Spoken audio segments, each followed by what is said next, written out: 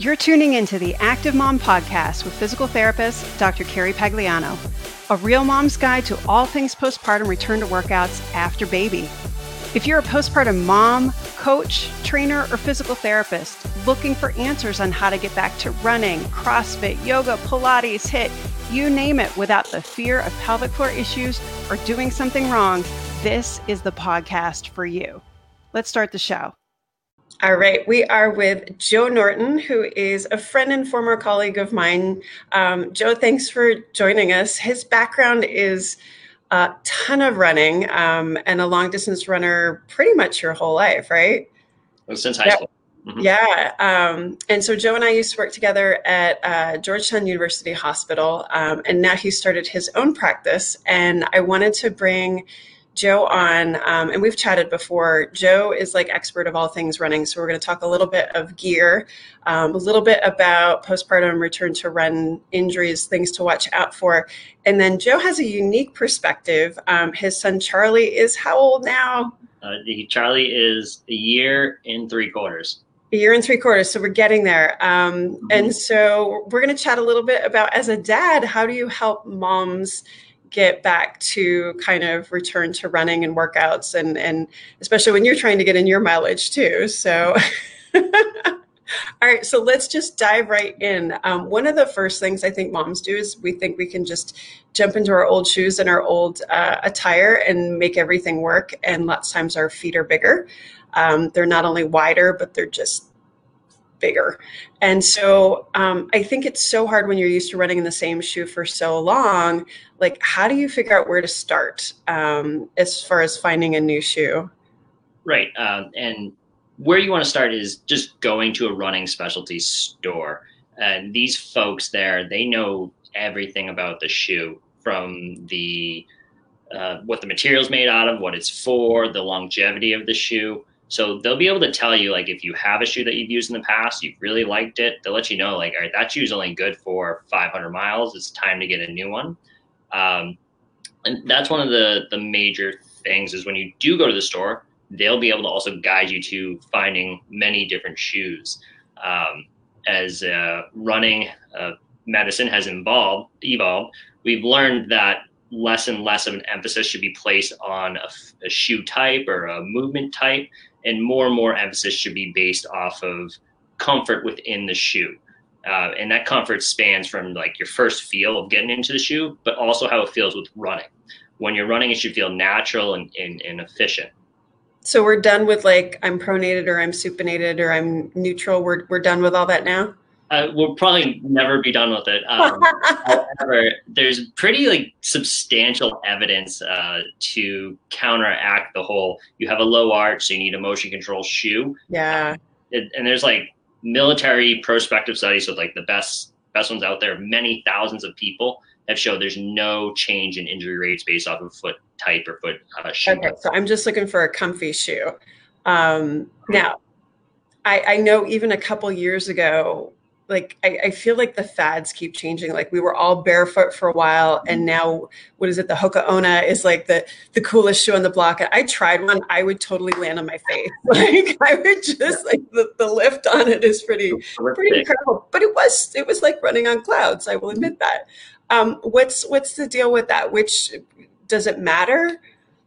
It matters a little bit, but probably not too much. Okay. The biggest thing that needs to be stressed is like changing footwear from like a normal size sole to a minimal to no shoe.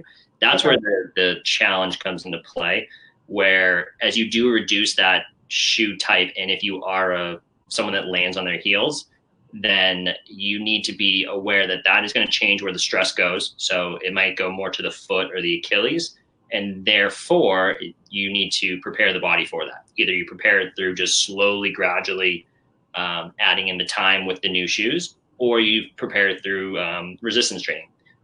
Got it. And just to clarify too, because these are all questions I hear out there, are we saying that like heel strike is bad again, or we all need to forefoot strike, or can we just run the way we're running? if you are uninjured and you have no issues, I want you to run the way you're running. All right. Don't change it, right? And that's where people get in trouble. So Yeah. yeah, if it's not broke, don't fix it. Got it. Yeah. Well, you were talking about the heel and the Achilles, and you have a very long relationship with your Achilles, right? Mm-hmm. When did you injured your? Actually it was a ligament sprain of my ankle that just kind of went on and on. Eventually needed some extra intervention. Gotcha. Mm-hmm. Yeah, I remember because you were training for Boston at that point, right? And all that stuff happened. Ugh, that's no fun. So kind of that part of the body, it's the strangest thing. So many women, when they return back to running postpartum, have these common complaints like their knees or their hips or their calves. Or what are kind of the most common return to run injuries you see in women that are trying to get back, whether it's right after they've had a baby or if they've waited a while, kids are in school, can finally run again? Like what kinds of things generally do you see? Right. The second person you described is the most common one I see. Is maybe the baby happened a few years ago and now they're finally able to spend the time on themselves to be more active. In that group, I will more often see lower extremity issues like knee issues and or like a hip groin issue.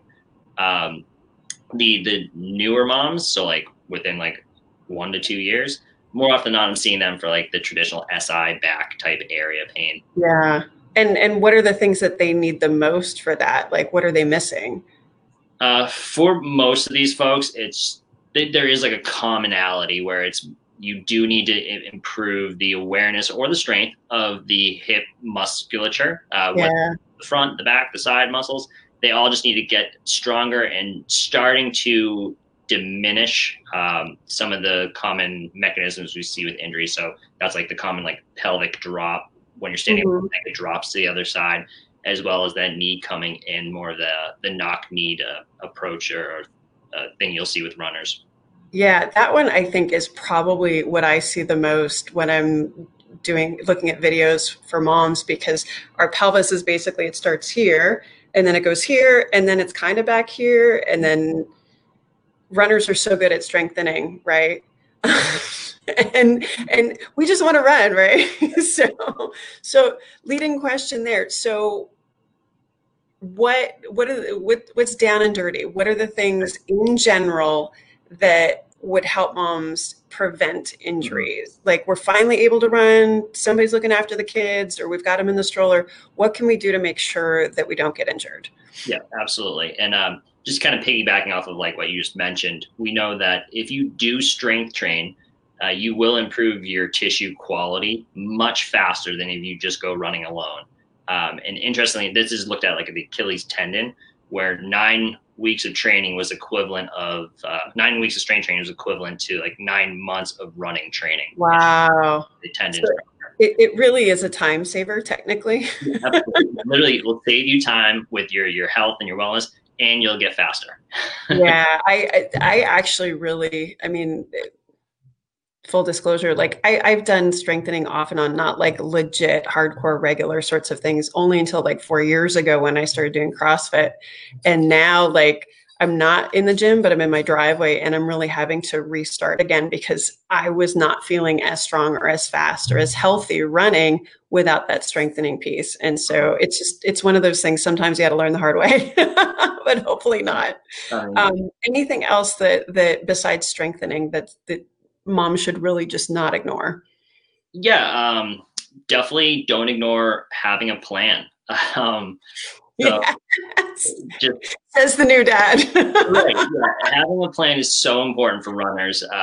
Just with gyms and everything closing due to COVID and social distancing, I'm seeing more and more people that just started running for the first time. Yes. And it's basically, there's like, well, I can't go to the gym, so I'm going to fill this time running. So they went from running maybe 10 miles a week, if that, up to 30, 40, sometimes 50 plus miles. Wow. And just having the conversation with them that was likely too much on their body too soon in time.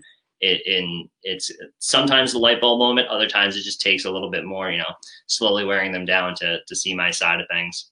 Gotcha. Right, exactly. Don't learn the hard way on this one. Just trust us. Mm-hmm. Gotcha.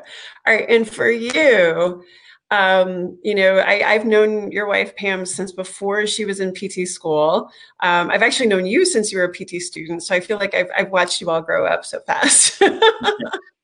What have you learned as a dad and as a runner? And, how do you support Pam trying to work out and do the things that she wants to do? And I know she's a bit of a runner as well. Like, what are the things that are great tips for dads to be able to support moms? Mm-hmm. Yeah. And this also kind of goes with the last thing I mentioned, having a plan. Pam is such that she lets me know what she wants to do. And she'll work with me to be able to figure out a nice balance. But she basically told me flat out, Joe, I want to work out these evenings during the week. I would like you to stay home with Charlie. And I was like, sure. So as a result, I changed my running schedule. I was always an evening runner. I changed the mornings to adapt for that. And then those evenings I stayed with Charlie, and this is like early on. So like for 2 to 3 months. And at that point I had not spent any time alone with him. So the other thing is, other than having a plan, have some expectations and contingencies. So yes, all good stuff. There was literally like 3 or 4 times where Pam went to the gym. 20 minutes later, I'd be on the phone and be like, I can't get him to stop crying. I need you to come home. And she was patient with me. So she came home, and then we slowly worked towards making me a more comfortable dad, where she said, all right, these are the things you need to try. Try these 3 things. If these aren't going well, then you can call me. So sure enough, after 2 to 3 weeks of me doing this, I got more proficient at it, and she was able to enjoy her exercise. Yeah, I think that's one of the hardest things, and the most common things I actually hear too is moms not doing this because they have the mom guilt and thinking, oh well, it's really hard to leave the baby home with my husband or my partner. Like I'll just stay home. I'll just handle that. And that just kind of goes on and on and on. And you really, I'm sure Pam's a lot happier, and I'm sure you're happier that she's happier if everybody's getting their exercise. It's just better for everybody, especially right now when, having physical activity is so important for stress and so on. Take care of yourself so you can take care of others. Yeah, that's awesome. And if you guys want to find Joe is on Instagram at Joe Norton PT. And then your website is also Joe Norton PT, right? Yep, keep it very simple and easy. I love the streamlined branding. And it's been so fun watching Charlie grow up and watching you guys kind of find your way in parenting, and also to watch you grow your practice. It's been really awesome to see. So thanks so much for always hopping on when I need you as far as like running questions for all the orthopedic stuff. And I'm sure we'll see you again. So thanks so much. Pleasure. Thanks for having me, Carrie. Did you enjoy the podcast? If so, leave us a 5-star review on iTunes and tell a friend to do the same. Are you a postpartum mom or postpartum pro wanting to know more about getting back to running after baby? Check out all my free goodies on carriepagliano.com. This podcast represents the opinions of Dr. Carrie Pagliano and her guests to the show. The content should not be taken as medical advice and is for entertainment purposes only. Always consult your healthcare professional for any medical questions.